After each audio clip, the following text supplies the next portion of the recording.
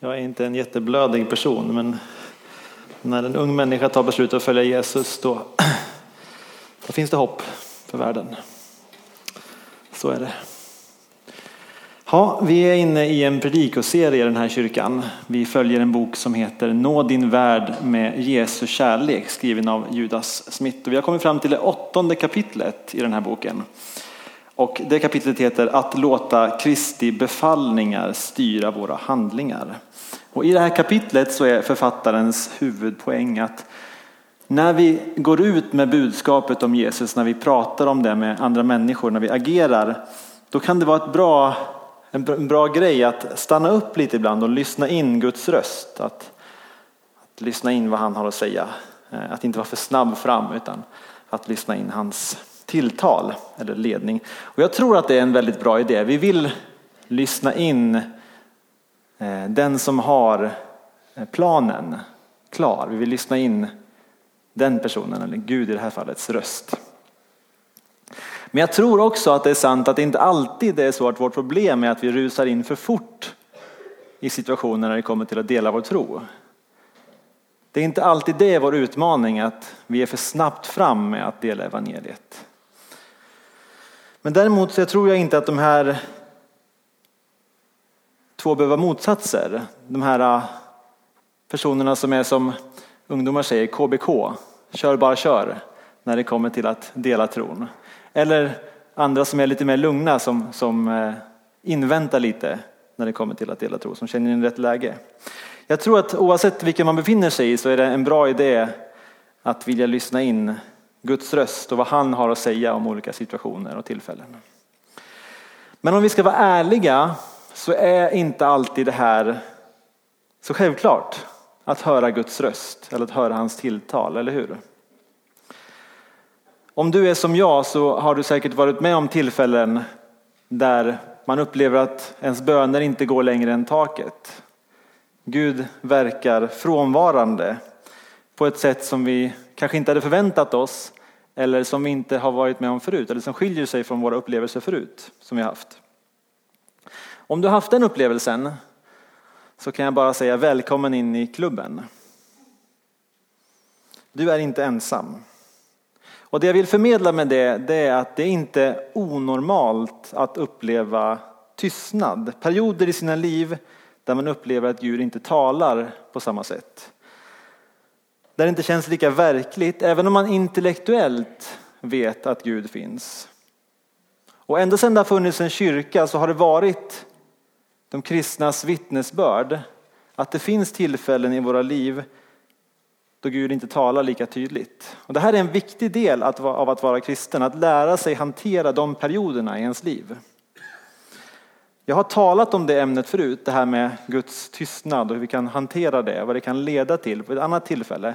Och den predikan finns på internet för den som är intresserad. Men idag så vill jag tala om en annan sida av det här med att höra Guds röst. Och det är att jag tror att många gånger när vi tror att vi upplever Guds tystnad så är det egentligen för att vi missar att höra det han har att säga. Gud är tyst inte på grund av att han inte talar, utan för att jag inte hör. Så idag vill jag prata om det. Att höra Guds röst. På vilket sätt han talar och varför han talar. Och det får bli som ett komplement till bokens uppmuntran att lyssna in Gud vid olika tillfällen. Jag ska försöka göra det här i 2 steg. Först vill jag ge en biblisk grund för tanken av att vi kan höra Guds röst utanför den bibliska berättelsen. För Bibeln är såklart det primära sättet som Gud talar till oss människor idag. Jag har någon gång tänkt att jag skulle vilja komma till en plats i mitt liv där jag känner att om jag är en sån människa som Gud endast väljer att tala till genom Bibeln, så får jag vara fine med det. Så då ska det kännas bra. För det är primära sättet som Gud talar till människor idag, det är genom hans ord. Men det finns också biblisk grund till att tro att han talar till oss även utanför den bibliska berättelsen. Så det är första steget. Det andra steget så vill jag tala om på vilket sätt vi kan höra Gud tala och hur vi kan lära oss att göra det ännu mer. Och mitt mål idag med predikan är att vara så praktisk som det bara går. Så säger Bibeln att vi kan höra Gud tala. Och om svaret på den frågan är ja, på vilket sätt gör han det? Och hur kan vi hantera det? Det är de 2 stegen. Är ni redo? Härligt. Ni ser redo ut. Bibeln lär faktiskt ut att vi kan förvänta oss att Gud kommer tala till oss. Och jag tror att det är sant på åtminstone 3 områden i våra liv. Och det första och viktigaste är att Gud talar till oss när vi läser vår bibel. Men det här gäller som sagt inte bara den skrivna historien, utan den heliga ande kan applicera orden vi läser i våra liv. Genom att vi läser Bibeln så kan vi få tilltal direkt in i våra liv och situationer. Om den heliga ande inte är med när vi läser Bibeln, då skulle Bibeln bara vara en död bok. Men med hjälp av den heliga ande så blir Bibeln levande och kan tala direkt in i våra situationer och omständigheter. Det är därför man innan man läser Bibeln ska bjuda in heliga ande och säga: Gud, heliga ande, var med mig nu när jag läser och hjälp mig att förstå, hjälp mig att applicera det som jag läser. Jag har en känsla av att anledningen till att många tycker att Bibeln är en tråkig bok, det är för att den heliga ande inte får vara med när man läser. Utan den heliga ande så är Bibeln på många ställen faktiskt en ganska tråkig bok, om vi ska vara ärliga. Men med heliga ande så är det allt annat än tråkigt. Det andra området som Gud talar till oss, det hittar vi i Filipperbrevet 3 och 15. Filipperbrevet 3 och 15. Här talar Paulus i sammanhanget och beskriver det här som kallas att mogna i Kristus. Att bli en mer mogen kristen. Där skriver han så här: det är så vi bör tänka, alla vi fullkomliga. Alltså det är så här vi bör tänka, att vi ska mogna i Kristus. Så lägger han till: tänker ni fel i något avseende ska Gud uppenbara också det för er. Tänker ni fel i någonting så ska Gud visa det för er. Så löftet här är att om man tänker fel eller lever fel på ett sätt som inte gör att vi formas till den här mognaden, så ska Gud visa det för oss. Och jag har många gånger upplevt det i mitt liv, att Gud säger åt mig på ett eller annat sätt: så där borde du inte ha gjort. Nu var det fel. Eller nu borde du kanske gå till den här personen och säga förlåt. Nu var det lite tokigt. Jag tror att anden använder vårt samvete för att leda oss rätt. Och han hjälper oss att leda oss in på den väg vi ska gå. Och det som är viktigt tror jag här, det är att tänka på tonen i rösten i det vi hör. För Gud, han säger aldrig någonting på ett fördömande sätt. Så om man känner sig nedstämd eller nedslagen eller fördömd av det som man upplever, så är det antagligen inte Gud som talar. Då kanske det är den mörka sidan, eller alternativt din självbild eller din självbild som självkänsla som påverkar. Gud vill korrigera oss när vi är på väg åt ett galet håll, men hans mål är alltid att uppbygga och styrka, inte att bryta ner. Så när det kommer till att höra Guds röst för korrigering, så är tonen viktig. Känns det hoppfullt och uppmuntrande, så är det antagligen Gud som pratar med dig och vill korrigera någonting vi har gjort. Så Gud vill tala oss genom Bibeln, och han vill också tala med oss när han korrigerar. En sista viktig del som Gud pratar med oss, det är när det kommer till ledning och guidning i våra liv. I Johannes 10:3 så talar Jesus om sina får och förklarar: för honom öppnar dörrvaktaren, och fåren lyssnar till hans röst.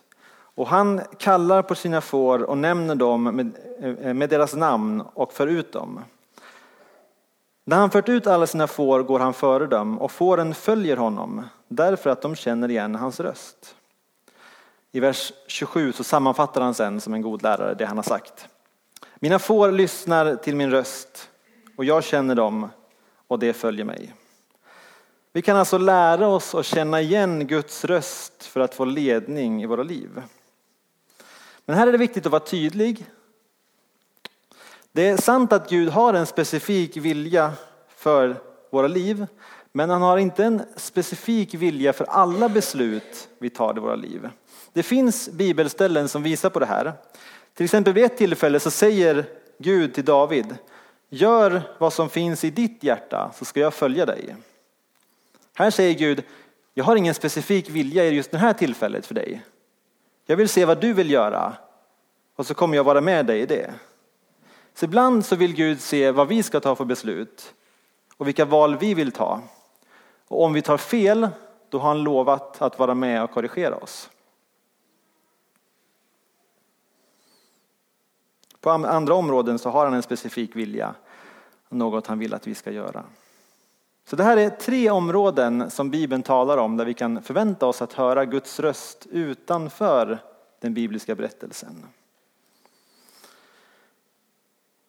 Och när det kommer till det här med att höra Guds röst så tror jag att det är viktigt att vi som kallar oss kristna kommer till förståelsen för våra liv där vi förväntar oss att Gud pratar med oss på samma sätt som han pratade med människorna i Bibeln. När de berättelser vi läser om i Guds ord. Och en av anledningarna till att jag tror att vi har svårt för det är att vi oftast överförandligar de bibliska berättelserna. Alltså gör dem mer andliga än vad de egentligen är. Och på så sätt skapar vi en distans mellan oss och det vi läser om i Bibeln. En onödig distans. Ett exempel på det här kan vara Apostlagärningarna 13 och 2. Apostlagärningarna 13 och 2.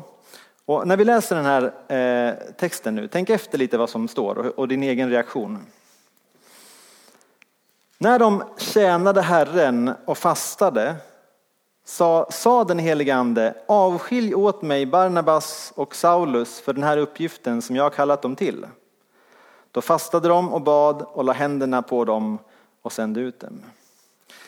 Jag tror att om vi inte är försiktiga här så är det lätt att tro att när vi läser den här texten så var det så att den helige ande hade en hörbar röst som de kunde höra i det här rummet. Det skulle kunna varit så, men om man läser texten då tror jag att det är mer troligt att det som hände, det var att den helige ande kom med konsensus till den här gruppen om att ta ett gemensamt beslut om att det var rätt att avskilja de här 2 männen. Ungefär som det som händer i ett äldstemöte eller liknande grupper, där en grupp diskuterar någonting, kommer till en konsensus och sen tar ett beslut. Jag tror att det är mycket mer troligt att den helige ande pratade i deras hjärtan och gav dem en enighet när de övervägde att det här var det rätta beslutet. Varför säger jag då det här om den här texten? Jo, om man läser den här texten som om att det var en hörbar röst, vilket vi kan säga också faktiskt händer idag. Men om man läser texten på det sättet då finns det en stor risk att man känner: varför händer det här aldrig mig? Varför får inte jag höra Guds tilltal på det här sättet? Och så blir det en onödig distans mellan det som de upplevde och det som vi upplevde. När det är mer troligt att Gud talar i våra hjärtan, någonting som många kristna har fått uppleva, att man känner att Gud talar i mitt hjärta om att man ska ta ett visst beslut. Och nyckeln är att lära sig förstå och urskilja när Gud talar på det sättet, när han kommer med en tanke i våra hjärtan. Så lär Bibeln då ut att Gud pratar med oss utanför Bibeln? Ja, jag tror att det finns grund för det påståendet. Vi kan förvänta oss att få höra Gud tala till oss utanför det att vi läser i skriften. Så Gud pratar med oss när han applicerar Guds ord i våra liv, när vi går åt fel håll i våra liv och när han ger oss ledning och guidning i våra liv. Och Gud, han pratar med stora människor, han pratar med små människor och alla sorters människor. Det finns inga oviktiga människor i Guds rike. Han pratar med alla som vill höra hans röst och som lär sig känna igen när han talar. Och då kommer vi till frågan: hur pratar Gud med oss och hur kan det se ut i våra liv? Idag vill jag ta upp 3 sätt som Gud pratar med oss. Och min förhoppning med den här predikan är att det här kan få öppna ditt hjärta för möjligheten att Gud talar till dig. och göra det som den här boken beskriver. Att få lyssna in Gud för olika tillfällen. Och sen få dela med sig det ordet till andra människor. Så 3 sätt som Gud pratar med oss idag. Och det finns fler sätt. Jag förstår att det finns fler sätt. Jag tror att det här är de primära sätten som Gud pratar med oss. För de som känner honom. Den första vi pratar om, den kallas den profetiska gåvan. Eller kunskapens ord. Eller visdomsord. Ett av nyckelställena i Bibeln för detta, det är första Korinthierbrevet 14:1. Här skriver Paulus: sök också vinna de andliga gåvorna, framför allt profetians gåva. Och några verser senare säger han: men den som profeterar talar till människor och ger dem uppbyggelse, uppmuntran och tröst. Det här är alltså vad man kallar kunskapens ord eller ett profetiskt ord. Och det är när Gud kommer till oss med ett budskap som han vill att vi förmedlar till en annan människa. Vi får privilegiet att bära ett budskap från Gud till andra människor. För att komma med för att uppbygga, uppmuntra och trösta den personen. Så det här är ett häftigt uppdrag från Gud. Det här är något häftigt att få med om. Att vara den personen som kommer med uppmuntran ifrån Gud till andra människor. En kort illustration från mitt eget liv. Vi var vid ett tillfälle några kompisar som hade samlats och bett och bad tillsammans. Och efter en stund när vi hade bett så kände jag i mitt hjärta att Gud sa till mig att jag skulle säga till en person de här 3 orden: du gör rätt. Du gör rätt. Jag var ungefär 70% säker på att det här var från Gud. Jag är en sån här person som alltid ifrågasätter allting.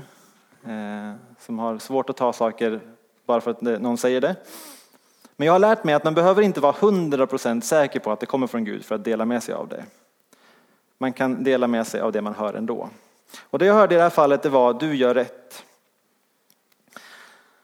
Och det jag kommer fram till, det är att när man ska dela någonting från Gud, då är det bäst att inte försöka ändra budskapet. Det är väldigt lätt att försöka smycka ut det eller ändra eller göra så att det känns lite mer bekvämt att dela. Men det bästa är att dela det som det bara är, som man bara hör det. Så jag sa till min kompis: jag tror att Gud vill säga till dig: du gör rätt. Jag upplever att Gud vill säga det här till dig. Och min kompis i det här fallet, han vände sig om och började storgråta. Han berättade att tidigare samma kväll så hade han suttit i sin säng och bett till Gud och sagt: Gud, gör jag verkligen rätt saker med mitt liv? Är det här det jag ska hålla på med? Gör jag rätt? Och då fick jag komma med budskapet: du gör rätt.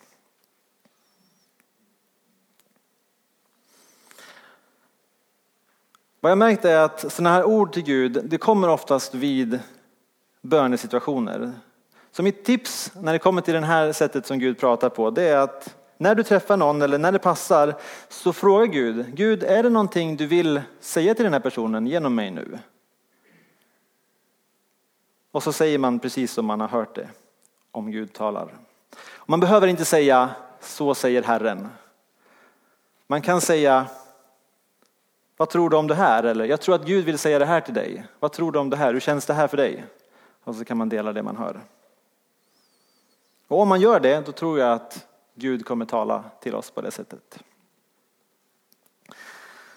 Det andra sättet som jag vill tala om som Gud talar utanför Bibeln, det är genom drömmar och syner.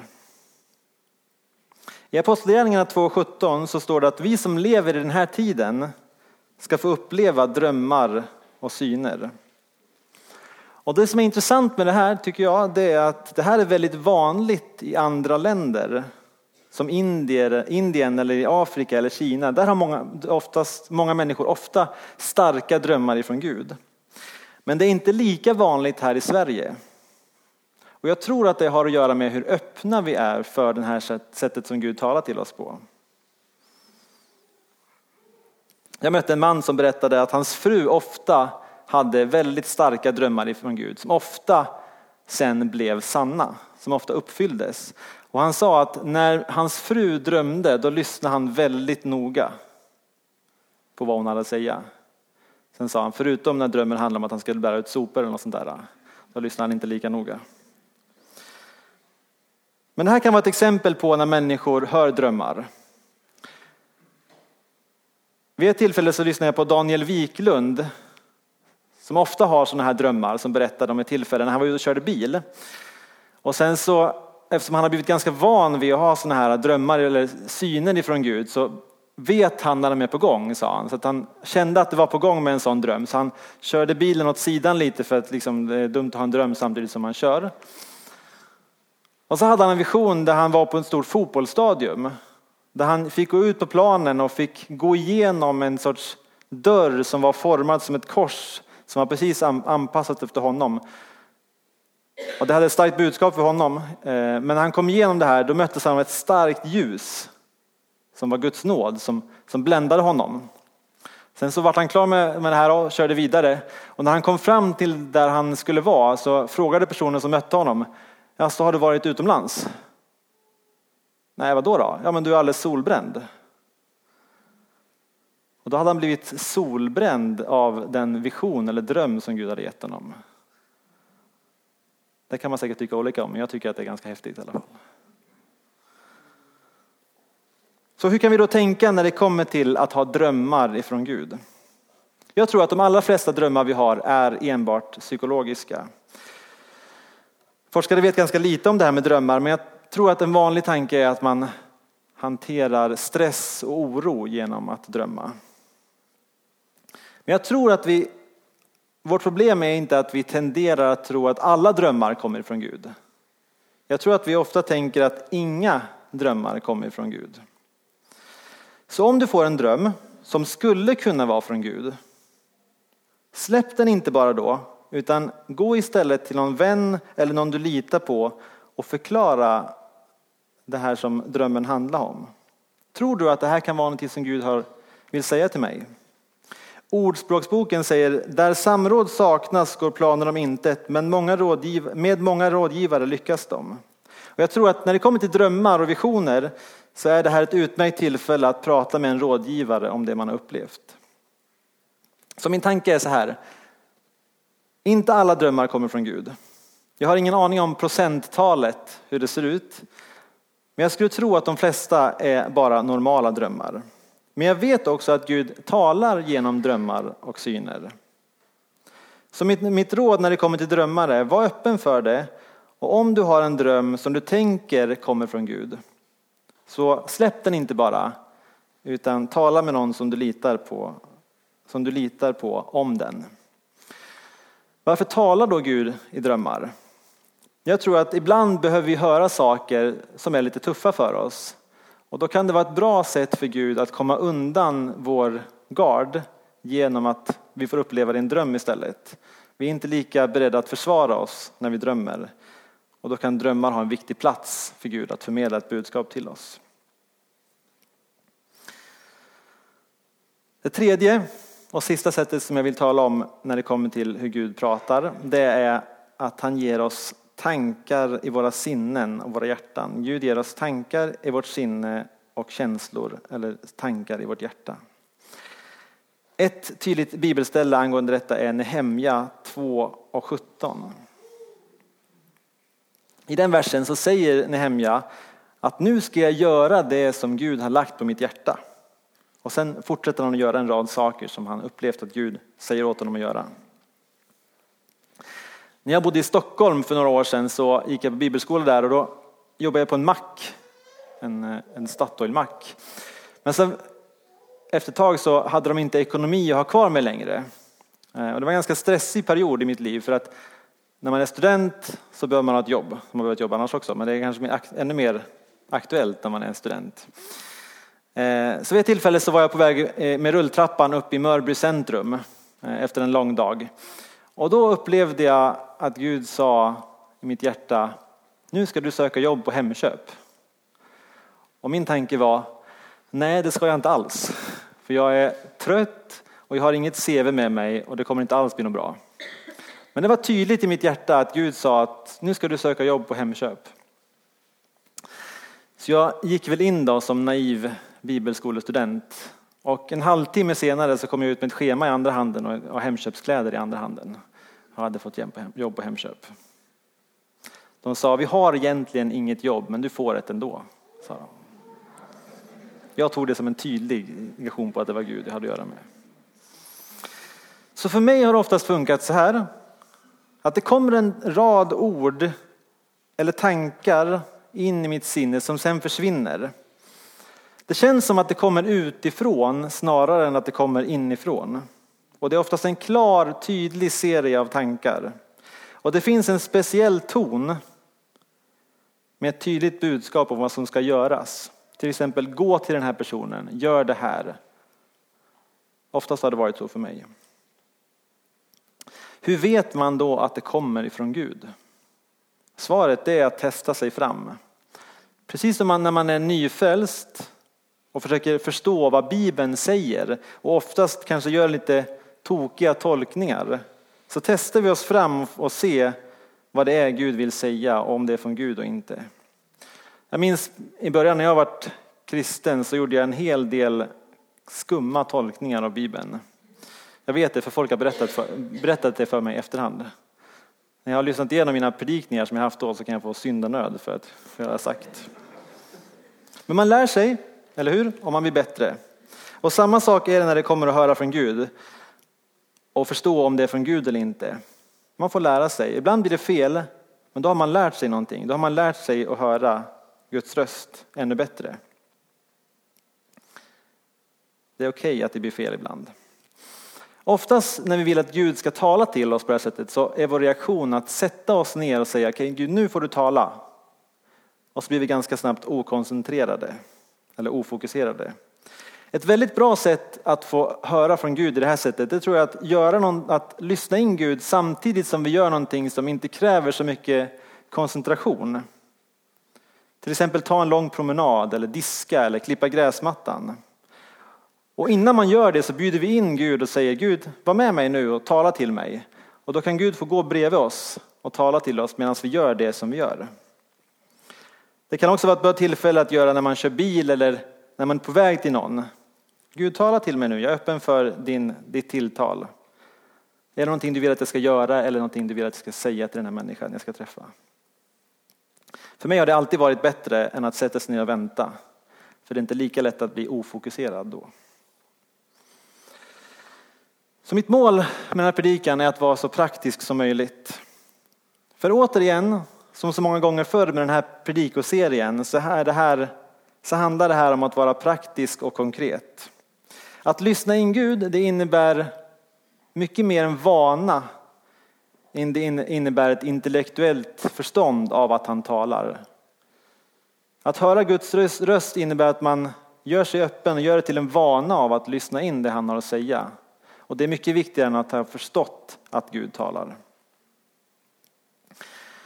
Så min utmaning idag, vi har sagt att vi ska ha en utmaning i varje sån här predikodel. Ta den här tiden att lyssna in Gud. Gör det till en vana att fråga Gud och vara öppen för det sätt som han talar. Han talar genom tilltal i hjärtat, genom drömmar och när vi läser Bibeln. Han talar på fler sätt. Kanske finns det fler sätt som du tänker på som ligger dig varmt om hjärtat. Jag vill avsluta predikan med en uppmuntran. Finns det tider i våra liv där vi upplever tystnad och när vi inte hör Guds röst? Absolut. Och vi behöver lära oss att hantera de situationerna när Gud inte är lika närvarande. Men vi vet också att vi lever i en övernaturlig värld. Den fysiska världen är inte allt som finns. Det finns en Gud. Det finns en osynlig värld och det finns en Gud som kommunicerar och pratar med de som tror på honom. Så frågan är inte om Gud talar med oss. Frågan är hur han pratar och hur vi lär oss att lyssna. Jag har försökt tala om några sätt som Gud pratar med de som följer honom idag. Och vi kan lära oss och hur vi kan lära oss att lyssna bättre på det han har att säga. Så var öppen för att Gud kan prata med dig. Och då kommer du få uppleva någonting helt fantastiskt, nämligen att universums skapare pratar med dig. Jag avslutar med en bön.